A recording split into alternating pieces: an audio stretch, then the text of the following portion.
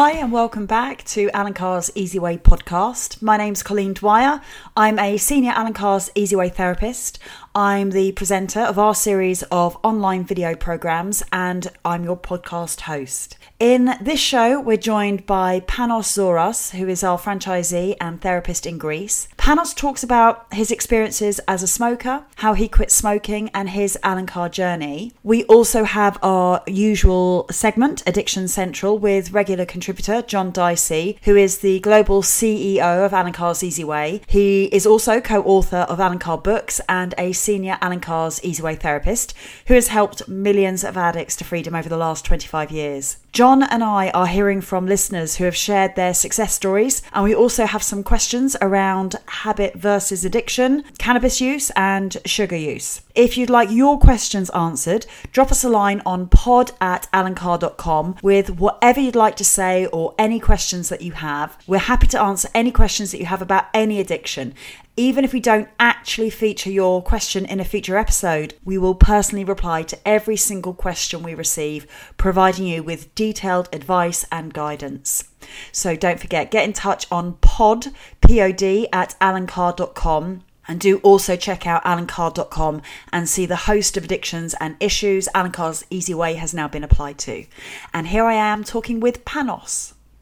Hello, everyone. My name is Panos Tzouras, and I am Greek, and I am the franchisee and also a senior therapist in Greece. It's brilliant that you're here joining us on the podcast. So Panos, tell me, how did you get into smoking? Well, the first experimental cigarette, I think I was about 16, was we all the boys, they put our pocket money, we bought a packet of cigarettes. And we were growing up fast by having a cigarette. So initially, I had that experience that everybody almost have, that the cigarette was bitter, or the taste, and it was like, it wasn't any nice experience. But it seems we thought it was something naughty and something we will enjoy eventually doing because everybody was enjoying it. So we thought initially we thought we maybe were doing something wrong. So we tried again and again, and eventually we started liking it, funny enough. And then, I started smoking. And it was, I don't know, but in Greece at that time when I started smoking, it was like about 40 years ago. It was, it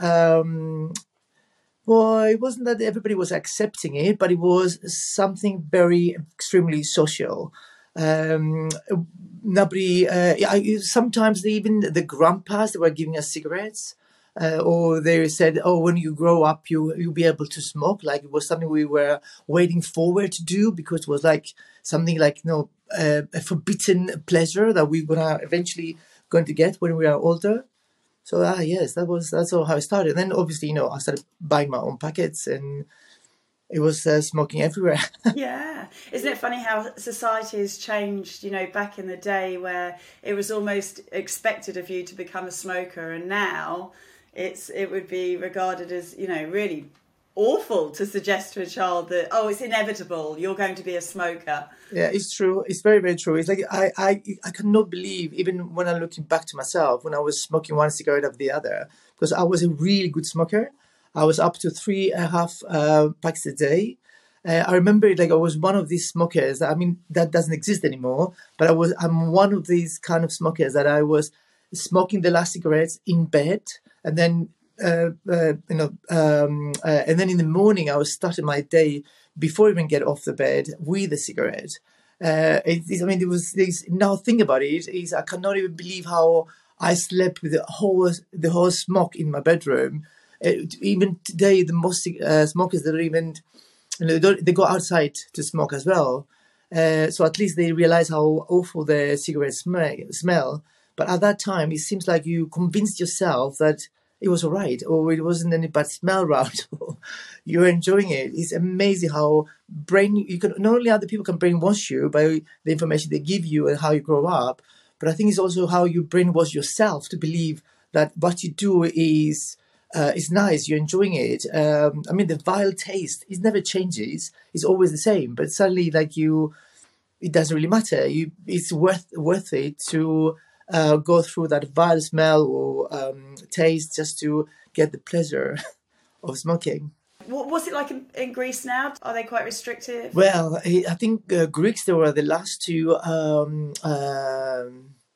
go on the line because they're even, I think, 3 years ago, it was other franchisees from around the world of Allen Carr. They sent me a video of our health minister smoking in the in the minister's place, and I thought it was disgusting. It was like appalling because he was the minister of health, and he was smoking in the building that he was not allowed to smoke. Well, now that's it. We have a new government now.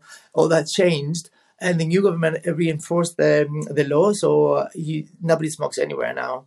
So inside the buildings, in public transport, is strictly no smoking. It's a big penalty as well. So yeah, that's thing changes. Thank God for that, because before, even about 3 years ago, you could go to clubs and it was everywhere. A sticker says smoking not allowed, but everybody was smoking. But now it's like the law is in place, so everybody is behaving, and that's very good. So, did you try to quit smoking then, Panos? So what happened is, like, I love smoking. I was one of the people that would say I die with holding a cigarette in my hand. It was I was thinking sometimes that if I stop smoking, why is the reason to leave? You know, it's the pleasure of life, and probably that's why I was a chain smoker. I think also, like, now thinking back to myself, I think the reason I could smoke so much because before that, when I was really young, and when I was a child, between like when I started doing, I was a runner, I was a sprinter from 7 to about 15, just before I started smoking. So I was really running every day for about 400 kilometers very quickly. So I think my lungs they had a huge capacity. So I think now to everybody out there that they smoke a lot, I think they have to have the lungs and and the body, I suppose, to be able to inhale so fast and smoke so much. I don't think everybody. I don't think that all smokers can become chain smokers. So anyway, I was one of them. So I was smoking one cigarette after the other, and eventually the time catch up with me. I was 25, then I was 30, and then when I passed 30, I became 30. I think 34. I started having all the symptoms of a heavy smoker. I didn't want to take stairs anymore. I used the lift a lot. But the most disgusting thing, it started really annoying me a lot. It was when I was coughing, I was having some, And I thought, you know what, I have to do something. My chest was hurting. And eventually I had a trip. I was going on holidays, and I came to London. I met a friend of mine. He's from Italy. And I was complaining about my smoking and how expensive the cigarettes were in England. My God, I forgot to buy it from duty free. And it was like, I could not believe the price in London at the time. It was for 10 cigarettes was like £6 at the time. And that's about 20 years ago. Anyway, so he mentioned Allen Carr and the method, and he stopped with that way. And he said, but I said, I remember my first reaction. I said, I don't want to stop. I wanted to control my smoking. I wanted to have the pleasurable cigarettes, but not. No, I don't want to stop. No. I wanted to have the control, so I could smoke the cigarettes that I enjoy and not smoke the other ones I didn't enjoy. So anyway, I went to Allen Carr's seminar, and you're sitting down, and you. Even before you arrive to the seminar, you're wondering, what will I hear? Because obviously I asked my friend, I had my objections, obviously. I said, I'm not going to go there and tell me about my lungs and my clot blood vessels and all that. And he says, no, it's a very light seminar. It's enjoyable. And I think the catalyst in my decision to go to the seminar was when he mentioned that I will smoke throughout the seminar. Like, yay, smoking, wow. So I went to the seminar. There was other smokers there. They're not happy, I can tell you, because if we were happy, there was no reason to be there. So we were all said our little story, when we had the breaks, and I'll tell you, you think when the seminar comes to the end and you leave, you think, how on earth didn't I come to these conclusions on my own? It's so obvious. Why couldn't I so see it? It's in front of me and it's happening every day. How could I not notice it? But you don't. I think you don't. I think it's amazing, but you don't. Anyway, I left and I was delighted. I don't know. I didn't know what happened, but I didn't want to smoke. That was it. I didn't want to smoke. The only thing I remember is every time I saw a smoker in the street, I was giving him the number. I said, go there. You're going to, you can make it too. So, were you very popular or not with the smokers? I have to tell you, it was, I think because when you are ex-smoker and you approach a smoker and say I was a smoker, do you think sometimes you stop smoking? Everybody says yes. But if you go and say, take this, you're going to stop smoking. You say, no, I don't want to stop smoking. But if you present yourself like, I'm an ex-smoker and I stopped smoking and, how do you feel? Oh, you don't say you stopped. You say, I was a smoker. Do you like smoking? And he will tell you sometimes, yeah, but most of the times I don't. That's more or less the answer I got from all the smokers. It depends how you present yourself. The enemy or somebody who is sort of companion or somebody who could help. So do you remember anything particularly, Panos, from the seminar that really struck you? Because you say it was all very obvious, and I suppose the thing that struck you was that you hadn't joined the dots yourself, that you hadn't recognised the trap, would you say? Yeah, that's correct. I think what struck me, it was that first that it was that I was. I think that it was what struck me, that it wasn't my choice that I was smoking. I thought, hold on a minute, can you just repeat that and explain to me? And you think oh my God, and then you realize, hold on a minute. Am I forced literally to do something that I haven't chose to do? And yes, that's what is happening. You're smoking and it's not your choice. You think it is, but it's not. And once you grip on that, you think hold on a minute. Am I doing something I don't really want? Is something that something or someone or somehow I'm doing and I'm not even enjoying it? Because if I'm enjoying it, why am I here? And you make the question to yourself, hold on a minute, if I'm a happy smoker, because I remember they in the answer in the questionnaire, it was are you a happy smoker? Of course I am. And then the obvious question is okay, well, if you are a happy smoker, why are you here trying to quit smoking? And you hold on a minute. Yeah, you're right. It was so simple. If I was a happy smoker, why I was there, why I wanted to quit smoking. And then one, as you say, all the dots, suddenly they came together and you can see the big picture. It's like little puzzles. If few of them are missing or a lot of them are missing, you'll never see the real picture or what is happening. But always the puzzles are there. And I think what the method of Allen Carr is doing, you put all the puzzles with instructions of where to go. And then once you see the whole picture of it, you're stunned. You cannot believe how you managed to fool yourself to that you like smoking, that you're enjoying it, that it's your own choice. Yeah, it's you deciding to kill your body and have all that stinkiness and you liking it and you pay for it. Wow, what about that? You pay for it. So I'm glad I escaped, because I thought yes. When you first hear the seminar, it's like escaping sounds like, oh, well, I'm a prisoner, am I really?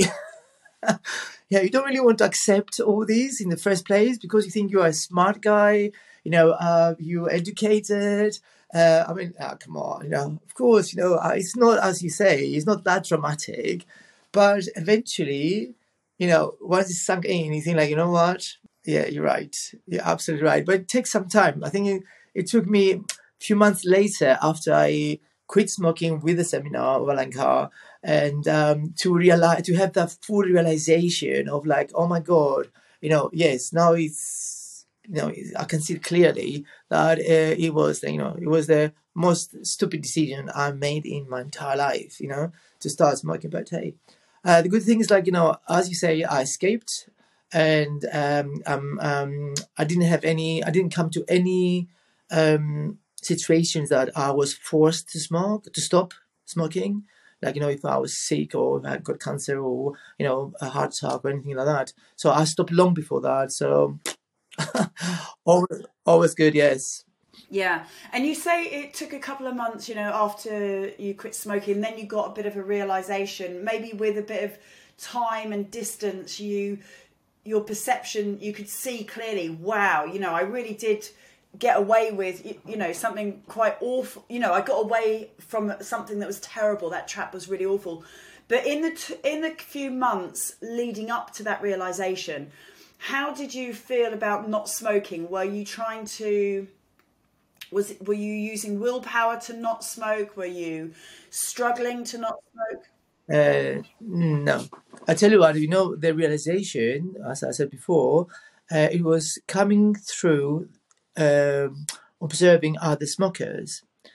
Because then, you could see yourself in the past.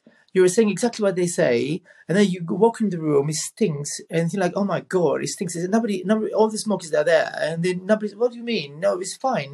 They don't even have a clue what's going on. So, and that's what you start realizing, oh my God, I was one of them. I was saying exactly the same things that these, my friends, some of them, these people say, and it was amazing that that was with the realization. Also, it's like, coughing, and and nobody was paying any attention. It was something they were experiencing it as something was normal, but it wasn't. And that's what realize when you realize that I was like this, and now I'm not anymore. Willpower? No, I didn't use willpower at all. Although in the beginning I didn't realize what it was willpower, what it wasn't.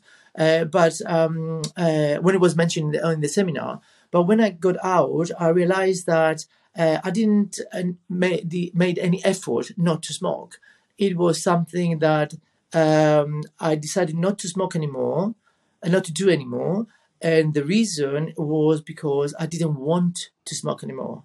It was explained to me very clearly that the physical addiction was almost nearly to zero. It was a lot of examples they given me, I could understand, and then I experienced it myself. And also, it's like the mental addiction, that was my main problem. And I could see it literally that when the other smokers are there smoking, and no willpower at all. No, it was like I didn't want to smoke, and I think the moment I decided not to smoke, that I didn't want to smoke, that was the end of it. It was like blink. It was like magic. Yeah. And when I became a therapist, I thought I was the only one, maybe that magic happened, but I could see it happened around me all the time, which is very, very, very nice to be able to, transfer that magic around the world. Yeah, absolutely. Why did you become a therapist then, or why did you? Oh, okay. Yeah, that was another story. So what happens, Greeks, big families, basically. So I was Easter. I was in my hometown in Rhodes, and I think the Easter table fills about 30 people. It's like uncles, aunts, cousins, name it. They're always there. So, and guess what? The meal is finished, and what's happening? We're talking about Greeks, yeah. So we were, let's say, 30 people there. 29, apart from me, lit cigarette. It was like, you see, like a sort of smoke coming out from the table. So I made a comment like, "Oh my God, it was the first time I saw that's I've noticed it actually. Oh, that smoke coming out the table," and I said, oh my God. So somebody said, you lucky you stopped smoking. I thought, hold on a minute, what do you mean lucky? So I grabbed that. And then the other ones, they said, oh yeah, I wish I could stop smoking as well. But, I like it so much, or I can't, or I tried and failed it. So it was different. So it seems like everybody was interested of what did I do to stop smoking? But some of them said, well, could you find out if we could do it in Greek? Because they didn't speak English. I said, okay. So I did try to find out. And to my surprise, there were not a Greek language for the method. So I thought, okay. So I wrote in. I said, well, do you know anybody they could do it? No, nobody was available in Greek. And then the idea born. I thought, oh my God, what about if I take over? And then I wrote to I sent an email. I said, like, hi, my name is this and this. I stopped smoking in England, in London, and now I like to become a franchisee in Greece because I can't find anybody here, and it's a lot of there's a lot of interest. So, and that's how I started. So all my family stopped smoking. Everybody was very keen. They wanted to stop smoking. So I said, okay. So we tried it, and I'm very pleased that even today nobody's smoking. That's very, very good. All my friends are non-smokers. All my family is non-smokers. Yeah. So it's like, yes, a success. Were you following them around after that? No, actually, I thought everything before, because it was we arranged it a month later. So for that month, I was preparing myself. What if they do that? What if that happens? What if the other happens? What if they say that or this and the other? So I was prepared for almost everything, and then I thought, once I did the session, I would leave them to their own, because I didn't want them to them to feel like I was their crunch, that it would have to come every time. They have to build themselves that sort of power to say no, I don't want to, but if they wanted to help, they were more than welcome. But it's the same with my clients today. I mean, anybody could reach out to me and say, "Oh, you know what? I'm having a funny moment, or I'm thinking about it. Why do I do that?" And they get the answer. And once they get the answer to why that happens to them, it seems like that fear dissolves. It's like it disappears just because they know why it's happening. It's like it's amazing. Yeah, it really is. And so, how long ago was that then, Panos, when you first started doing the therapy? So it scares me sometimes how long time ago it is. So it's 2005. Wow. And what's it been like, taking the message out to Greece and transferring the magic? I tell you, it is, I think that through the seminars, I met incredible people from different parts of the society. And some of them I would never be able to meet, or I wouldn't have a chance, or because I wouldn't be in their circle. So actresses, singers, famous people in Greece, businessmen, name it. It's like CEOs of different companies. It's amazing the variety of people that I met through the seminar. And it's very nice, because even everyday people, is amazing to meet interesting personalities as well, of everyday characters, mothers and housewives, and name it, is all amazing. And the reason is because everybody has their own created a little own world about smoking, and it's interesting to see their reactions when they're arriving to the seminar, or when they're leaving. But usually, like it makes me laugh. In the beginning, it didn't, but now it does. When sometimes we have some smokers, they walk into the seminar, they're arriving, and the moment they arrive, the first thing they say, "If I stop smoking, everybody will." I'm the real smoker. Exactly, the real smoker. So, but that makes me laugh nowadays, because I've seen so many times. I think how many people they believe that they are the only ones. They are the ones, but we're all the same. Unfortunately, we all fall in the same trap. So, but yeah, I'm very glad to help a lot of people. We then, in the method spread like wildfire in Greece. We had a lot of companies join us to do the seminars for the employees. Unfortunately, later on, we had Greece was hit by the financial crisis and lasted about 9 years. And once we started getting out of it, another slap came with the coronavirus, God, But still, though, we have the seminars are running. Through the COVID, we managed to have, I think, everybody was doing the same, have the seminars through the internet. Yes, and now it's like we're going back to running them again. Brilliant. And do you do them? Do you do them all over Greece then, Panos? Yes. And online as well. And online as well, yes. Do you see vaping becoming a thing? Yes, that's another thing. We have now lots of smokers. They are the classic ones, the cigarettes. Then they're having the other ones. They're coming with the IQOS. They have the impression that that's not a smoking. Once if they attended the seminar, they realize that you are nicotine addict. Now, regardless how you take the nicotine, you're still an addict. The example I give is if I'm a heroin addict and I stop injecting it, but I take a pill instead. Would that change my addiction? No, I'm still addicted to heroin, but I'm not injecting it, but I'm just taking by orally. But that doesn't change it. That doesn't change the addiction. But yeah, and then they get it. But my question all the time is when they arrive, they try to defend themselves. My question is, if you enjoying it, why are you here? What do you think you'd have been doing, Panos, if you didn't quit smoking? Well, today I'm 55. I will be having now it's like I'm running up and downstairs. I'm very energetic. Everybody says I don't look my age. Yeah. When I was surprisingly, when I was a smoker, I was overweight. Now I have the best body I ever had, I think, in my entire life. I lost weight as well when I stopped smoking. It came to the point that I'm walking a lot now. I'm taking the stairs. I'm exercising every now and then. I discovered cycling. Wow.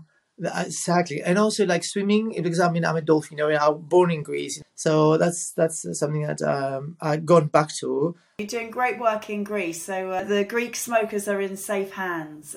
So thank you very, very much. Thank you very much for having me. Lovely to see you. This is Addiction Central. Addiction Central. We want to air your success stories, answer your questions, and provide advice. If Allen Carr Easyway hasn't worked for you, this advice is free of charge. We'll answer every question we receive with no exceptions. contact us now At pod@allencarr.com. Great to see you again. Great to see you, John. Have we had a jingle yet? We've got your jingle. No. What about yours? Your jingle, the Battle of the Jingles. It was rubbish. My one. I thought yours was really good. I think we should use both of them. We could alternate it, I suppose.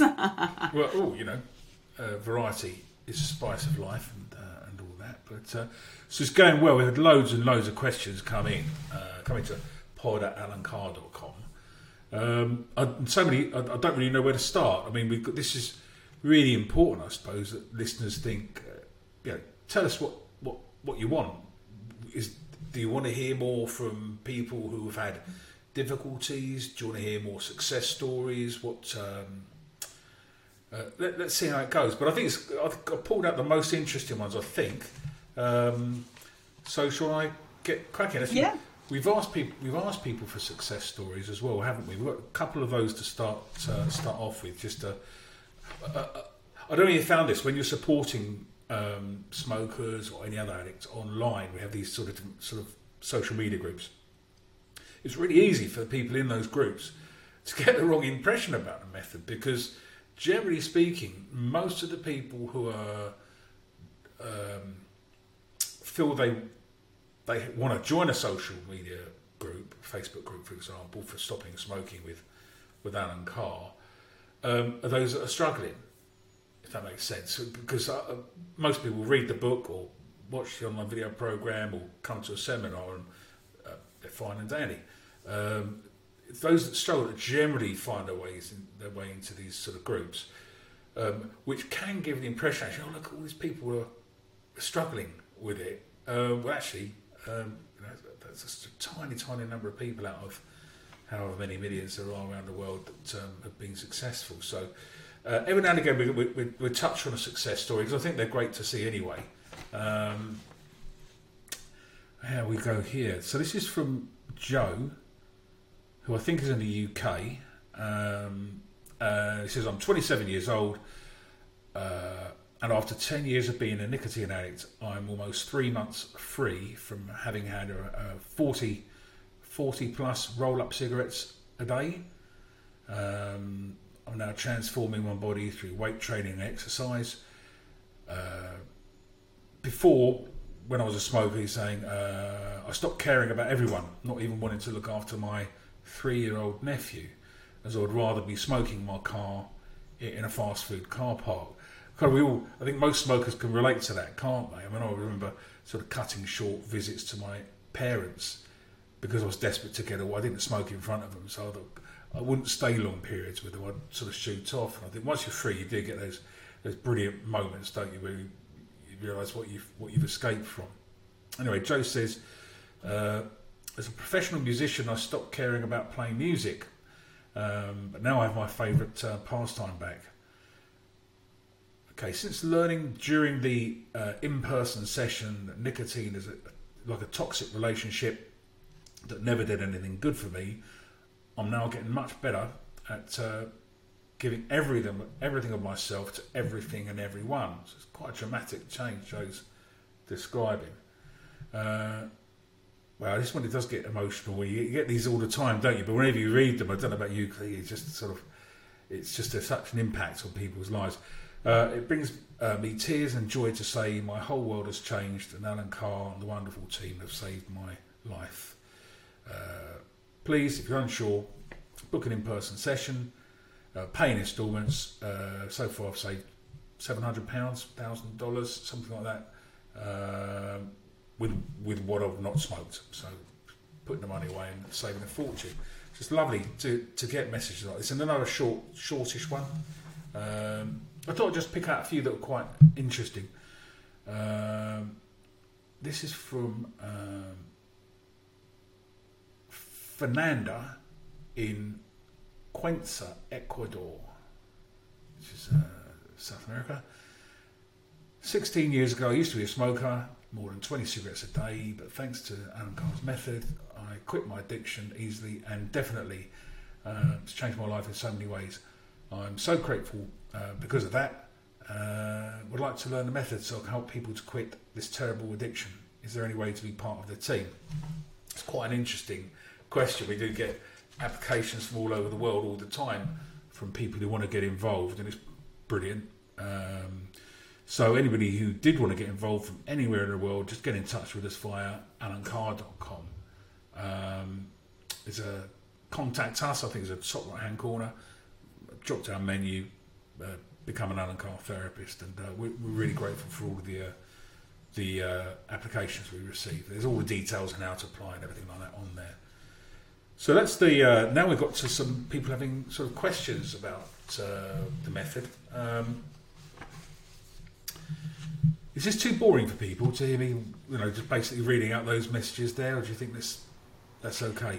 I like it. I like hearing about it, and it's all relatable, isn't it? As well, you think about your own freedom, and it's a good point that you made as well, John. That you don't shout about it from the rooftops when you do talk about the fact that you've quit smoking, but not everyone is interested in the fact that you've quit smoking, and it's such a big change for the individual. But you don't necessarily talk about it all the time, so it's nice to hear it. It's just nice to hear how people are feeling, because it's such a profound impact it has on their life. That's what Joe was saying about spending more time with family members. That's so profound. I mean, it doesn't sound in the sentence that when you say it, it doesn't. I don't know but because I can relate to that, because I had the exact same thing, cutting short bedtime stories, trying to curtail my nieces and nephews' excitement about going to the park, because I was like, oh no, we're not staying too long, don't get overexcited, because of blooming nicotine, and that's, I'm so grateful, I don't know how you felt like reading it out, but for the last 20 years I haven't had that thing in my life just like dictating, and so no, I find it very interesting, but I am, this is what maybe we do. I should focus on delivering better, more smooth reading of the feedback of what's being sent in. I should work harder at that. Oh crikey, I've got to do that now anyway. But give myself a mountain to climb. But no, it's not just smoking. It's pretty much any drug or behaviour you're addicted to. When you sort of look back on what you've escaped from, it really is incredible. It's joyous sort of thing. And sometimes that's what people forget what they've escaped from, don't they? It's a bit like sort of, you can't remember a headache, the pain of a headache, or the pain of a broken arm, because the brain doesn't let you remember that pain, because if you thought about your broken arm, you'd feel the pain, it'd be awful. And similar to bad experiences, quite often the brain kind of processes them, and the further and further away you get from them, the sort of less bad it seems, But actually, it's quite a good to get a reminder of what it is everyone's escaped from. Okay, what we got here? This is was that the last one? Was from somebody who loved music as well, wasn't it? A musician. Yeah, this is someone else, as it happened, coincidentally, from someone else in the music business. And we do have loads of people along, don't we? I mean, really, it's quite a few of the celebrity endorsements we had are from great musicians, and one-to-one sessions as well. And anyway, let me read Tom's. Tom from I don't know where. I forgot to put where he's from. Let me read his question.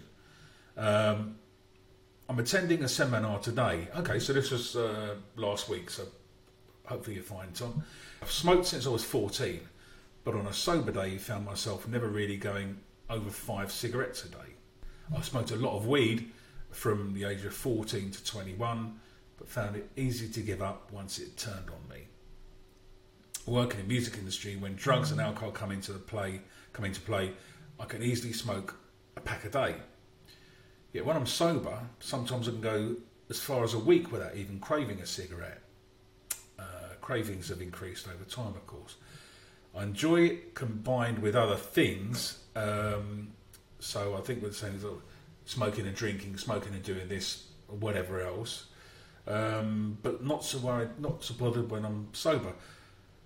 I still want to quit, but being more habitual rather than on the addictive side, will this help? So I failed to improve my reading on first attempt. But anyway, everyone's got the gist of what Tom's saying there. I would say anybody attending a seminar, most people won't have any problems, but in the unlikely event they do, just get straight back in touch with the seminar centre. They're always happy to hear from people. That's the best way to get further support after that. And I think sometimes people in music are worried that it's all part of what they do, their performance or their creative side or whatever. But it is reassuring for them to know that we have so many big musicians come along who say, it didn't.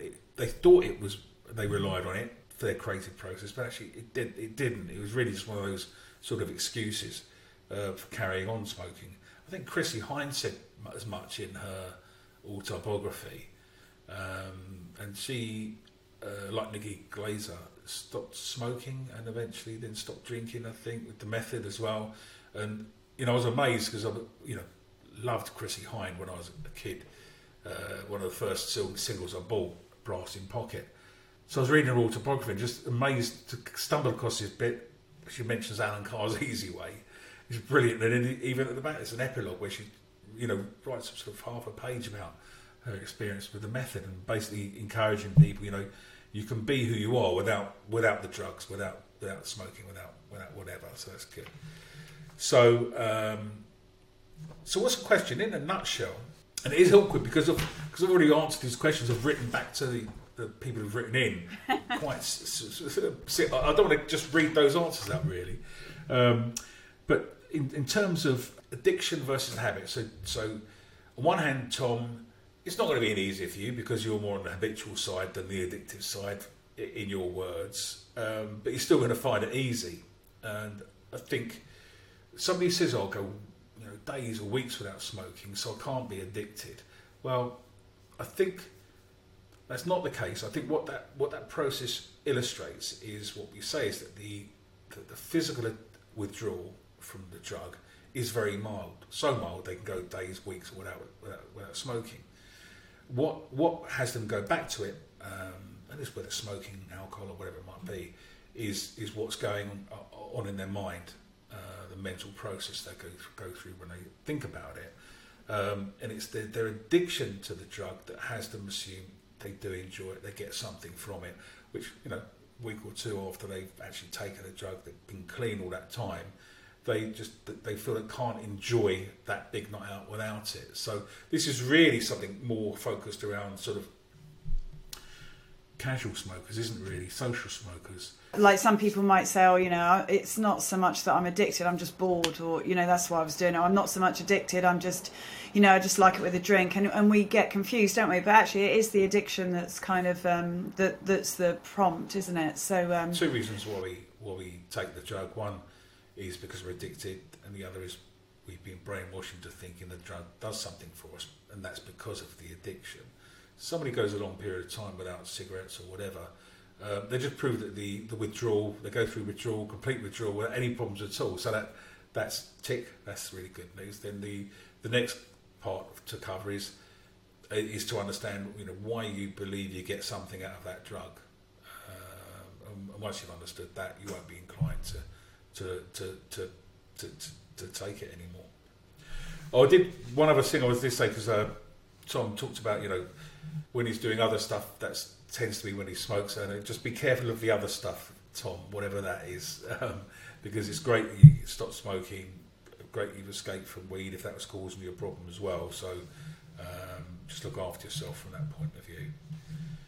Okay, this is from Merrin, Melbourne, Australia, who says she's read the book a couple of times, stopped for 8 months once, fell in with a group of people who were smoking marijuana, got hooked on those because they were mixed with tobacco, read it a couple of more times, got free again, got hooked again through joints with tobacco in. Marion describes it's been through the rubbish bin 2 or 3 times after quitting. I mean, we've all done that, I'm pretty sure. Awful things we do when we're failing to quit. Skimmed the book twice more, and stopped for a week or two, and tried to use the notes I've taken from the book to stop as well. So it's a real one of those sort of stop, start, start kind of situations for Merrin. And I think that is an issue people have, and it becomes almost a cycle. So you have to do something to halt that process, almost clutching at straws, trying to read it again and read the notes and whatever else. So I think the advice I've given Merrin really is just to, okay, stop. Don't try and quit now. Come up with a plan to quit rather than keep sort of grabbing at it and what have you. And I think we give this warning to everybody who comes to the seminars, and it's in the latest version of the book, Allen Carr's Easyway to Quit Smoking, just in terms of joints. Now, sort of USA listeners probably aren't familiar with the facts in Europe and other parts of the world. People mix marijuana or cannabis with tobacco and smoke it together. And again, other listeners will probably think, God, what are they talking about this for? Whatever. So, no judgment. We don't sort of endorse drug use or recommend it or anything like that. But what we do is give advice for those people for whom it might be a problem. that is, if you want to stop smoking, and maybe not sure whether you want to stop smoking joints, then it shouldn't cause you a problem as long as you don't mix it with tobacco. Use a pipe, use a bowl, have it neat, hot knife it, whatever you want to do with it, as long as you don't mix with tobacco. But it's much better, much less unhealthy ways of using that sort of thing, other than sort of smoking it. But that's really the advice we give, and the fact that the downside, the danger of it is people find it so free to stop smoking. They're at a party 2 months down the line and there's a joint going around that's got tobacco in it, and they think, oh, I can get away with it. And have a puff, bang, straight back to smoking again. You know, it's one or two ways. They'll either go back to smoking straight away, literally back on 20, 30 a day, or they leave it what they think is this safe period of time for a few weeks. They're in a similar situation, and other joints floating about, and think, oh, I got away with it then, I can have this wrong. You know, Allen Carr was wrong, I can have the occasional one, so they have another toke there, and that seems to go fine. But gradually the gaps between these moments get closer and closer together. Eventually they go back to smoking, and that's the way it always goes. So that's what we say, you know, not one puff or one cigarette, cigar, joint with tobacco in it will cause a problem.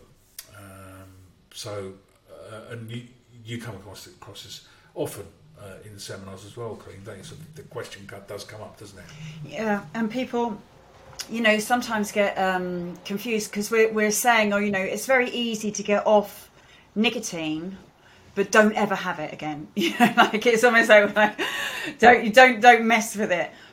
If you think, oh, you know, well, it's not such a big deal, I can just have the odd one here, there, or, you know, oh, well, maybe one will be quite nice. Well, then, you know, a million are going to be nice. And like, what you're going to do then? You're either going to feel deprived if you don't have that joint at the party that's kind of going around, or you have it, and then, like you say, John, you're on that slippery slope. So it doesn't. We just say once you're done with it, you're done with it. You don't need it. It doesn't improve anything.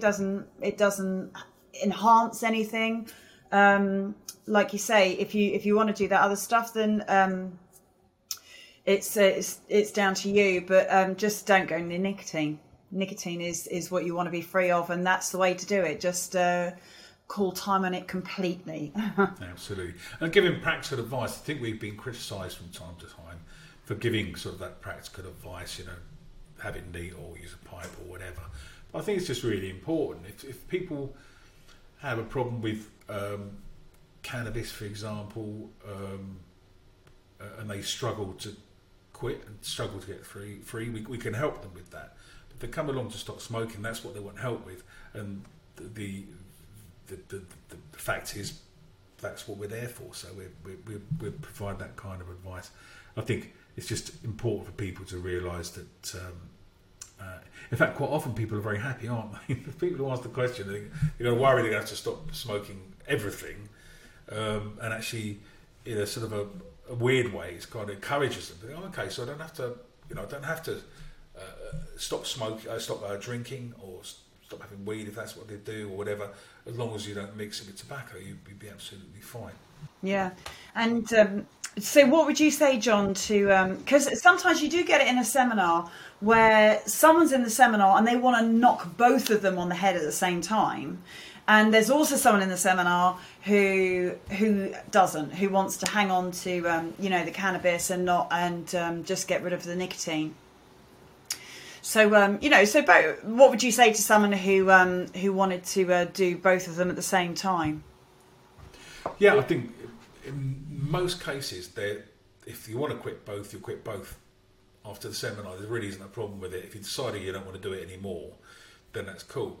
The caveat I always put on that is if you're quitting one because you think it might cause you to go back to smoking. So as people say, right, I'm not going to drink alcohol anymore for 2 weeks after the session because I'm worried, when I smoke, when I drink, that's when I smoke a lot. We said, no, just don't carry on. Don't start drinking if you don't drink already, but do what you normally do when you normally do it, or once you've stopped. As long as you don't do that, you can't go wrong. So to someone like that, you probably say that if you really want to stop smoking weed and cigarettes, then this seminar will work for you. I'm sure you get free. You made that decision. The principles in terms of withdrawal and everything else are exactly the same. So yeah, it's kind of a fits all really. That those that have a real problem with weed, we look after them as well. We have sort of seminars for that as well. And there's this big discussion, isn't there? It's a sort of, why would people want to stop smoking weed? I've had people I know socially who have said that. That's really weird. You're doing the sort of cannabis seminars, marijuana seminars. Why would you do that? And I think it's just there are people who need help, and that's what's driven everything we've done at Allen Carr. Is people come to us and say, "Can you help me with this?" And invariably we can. And there are plenty of people out there who get to the point when they want to stop using weed and struggle, and they need some help, and that's where we come in, I suppose. And this next question is from Glenn in Sydney, Australia, and a similar question came in from Kathy with a K, who I don't know where she's from. Sorry, Kathy. And that was, they both stopped smoking with the method, and couple of other issues, one each, different issues for each of them, all of which involved sort of taking in a drug. So, for example, it'd be smoking, alcohol, vaping, or whatever it might be, coke or whatever. And the question is about sugar. So let me just read this out. This is from Glenn in particular's question.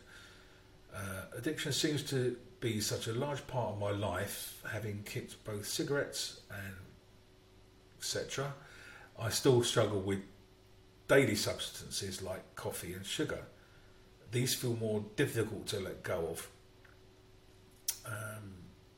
Though the cost is still high in terms of health, I would like to know how to go about stopping them with the same level of confidence I brought to stopping smoking. So I think really the question there is there a difference between stopping taking a drug and actually, well, you don't stop eating, you don't stop,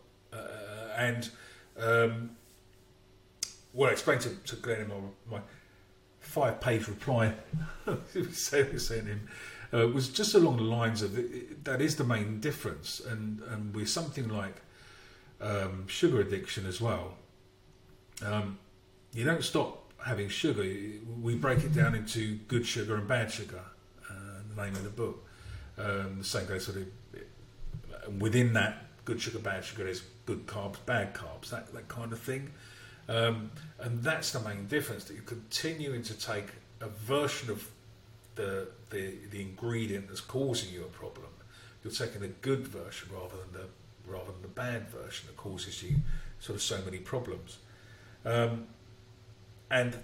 And therefore, because you continue to sort of consume sugar, people say it's carb free, but it really isn't. You get loads of good carbs in on the Good Sugar Bad Sugar program, and they make sure you keep the good stuff and get rid of the bad stuff. Because you're carrying on taking in sugar of a particular type, I think for that reason it's easy to sometimes not even make a mistake, but you go out for dinner, you're at a party, something like that happens, you suddenly realise you've had something maybe you wish you hadn't, and that's the difference with that kind of thing. And I talked to Glenn about the rumble strip. Do you remember the rumble strip? I don't know if you're familiar with that.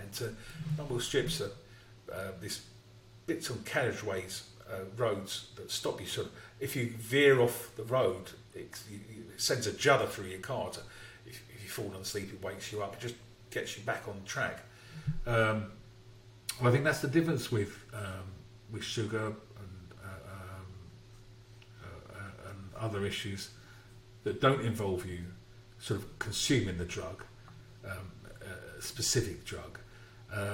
You have the rumble strip. So if you notice you've kind of gone off track a little bit, hit the rumble strip, it puts straight back into the straight and narrow very happily. You don't sort of suddenly go, oh crikey, I hit the rumble strip, I might as well just career off the road and end up in a ditch. And to some people that sounds a bit like willpower. So you've got to keep on the straight and narrow. It's not so much that, because you wouldn't hit the rumble strip in the road and then think, well, hang on, did I use willpower to come back into the lane? You don't use willpower. It's just a little warning sign, or in your slot in as you normally would do, if that makes sense. So I don't have any other light just to throw on that, Colleen, but that's pretty much one of the main differences, I would say, is that there's one specific drug here, and yeah, because with nicotine, the rule is, hard and fast, and you just don't go there. You don't take it again, and it's easily avoided. Like you're not gonna. The waiter's not going to accidentally put on a dressing containing nicotine, but whereas with sugar, you're reliant on other people, and dressings and stuff. So yeah, you might get sugar into your body, but like you say, John, if just treat it like that, because your body will react. You will know. And so treat it as that little warning to kind of nudge you right back into the correct lane, the path you want to be on. So I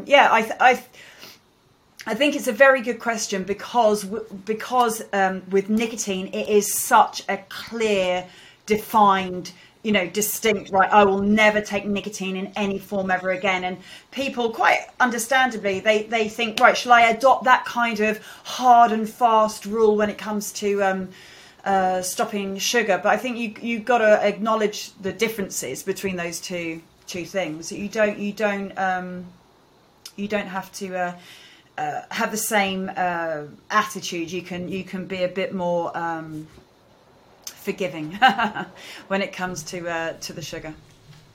Yeah, I think that's the key thing. Is it's part of life. Nicotine isn't part of anybody's life, if that makes sense. If you've got a problem with alcohol, it ceases to be part of your life. Cocaine, you get away from it, it ceases to be part of your life. With sugar, because there's no such thing as good cocaine and bad cocaine. It's sort of you're in or you're out. With sugar, because there's that fine line between the two, it's easy to just drift away sometimes or whatever. So it's really just a case of using the rumble strip accordingly. No one in right minds drives along the rumble strip. It's been very uncomfortable if you spend your whole life doing that. But having said that tobacco isn't part of anyone's life. I know you've read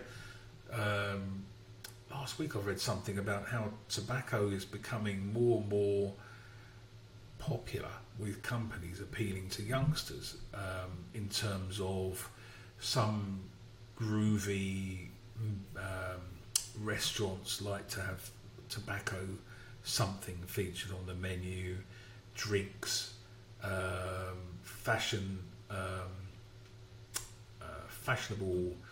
confectionery, that kind of thing. So I think maybe that is a changing thing. People are kind of toying with it a little bit more.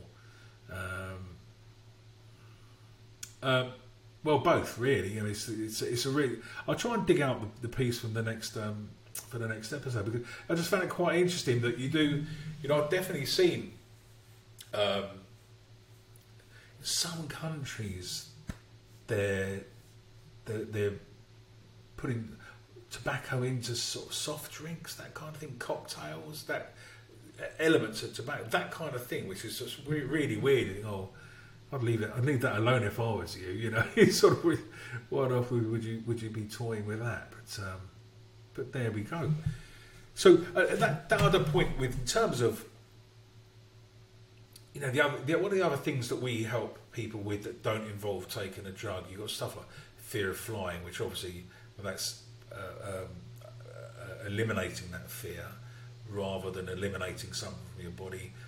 Debt or junk spending, really effective in those terms where you don't stop spending.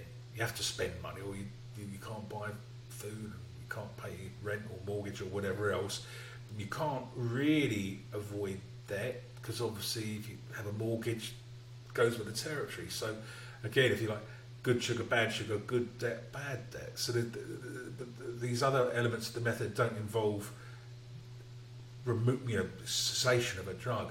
Gambling is an interesting one. I mean, the gambling method has helped so many people. I'm so proud of it as well, just because there's not much help out there. You know, a very good friend of the family, partner had a problem with gambling, and I sort of tried to look for a bit of help. This before we had a program for it. I tried to look for a bit of help, and really, it was really difficult. He heard of these organisations like Gamble Aware or whatever, and you visited websites and think, well, it's all sort of paying lip service to it, really. I mean, they're funded by the gambling industry. I think it was Gamblers Anonymous, and I phoned them up just to try and check it out and see. And the guy I spoke to seemed like he had more of a problem than the friend of a friend that needed help, if that makes sense. Really, very, very difficult. So having produced a program, really, really well received. I think the book, the online video program. But again, it's not. You're not taking a drug. It's something going on in the mind and the body when you gamble. But millions and millions of people gamble and they don't have a problem with it. But for those that do have a problem with it, it's nice that there's some help for them there. And I don't know whether when we were creating the gambling program, we looked at where does it stop being fun, if that makes sense. And if you notice, the gambling adverts all use that phrase. The warning for gambling now is when the fun stops, stop, or something like that. And the word fun is in big golden letters, diamond encrusted letters. Fun, when the fun, some kind of warning. Really, it's subliminally that's getting through to the to youngsters that's what it is. And I think we identified the where the fun stops. And I think you think of kids, I'm sure you were the same. You're running around all the time. We play football for 7 hours on a Saturday until it got too dark. It'd probably be 15 aside football, and you don't run out of energy ever. You just keep going.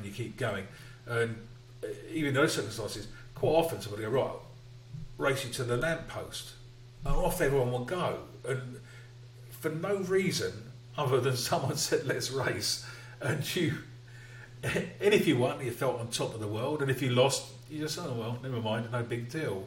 That's pure fun. That's the most natural thing that wild animals or humans do. That kind of behaviour. Where it changes is at some imperceptible stage where somebody says, "I'll race it to the lamppost. The winner gets £1 from everyone." That kind of thing. So it's exactly the same activity, but 8 people in the race, £1 in, and the winner wins £7 from the other 7. Something that was really natural, really normal, and really pure fun suddenly becomes different. So for starters, the person who wins the race doesn't just celebrate. The celebration's the same. They've got the money, they won. So they mistake that celebration, that feeling they would have got when they'd done it for nothing, with being involved with the money. So the money gets the credit for that feeling of victory. And for the people who didn't win, all of a sudden the jeopardy isn't just losing a race, losing a bit of face, if that, but all of a sudden it's cost money. And so the high is believed to be higher by the person who won, and the low is perceived to be lower by the people who lost, and that's where the fun stops, and it seeps into every aspect of our lives these days.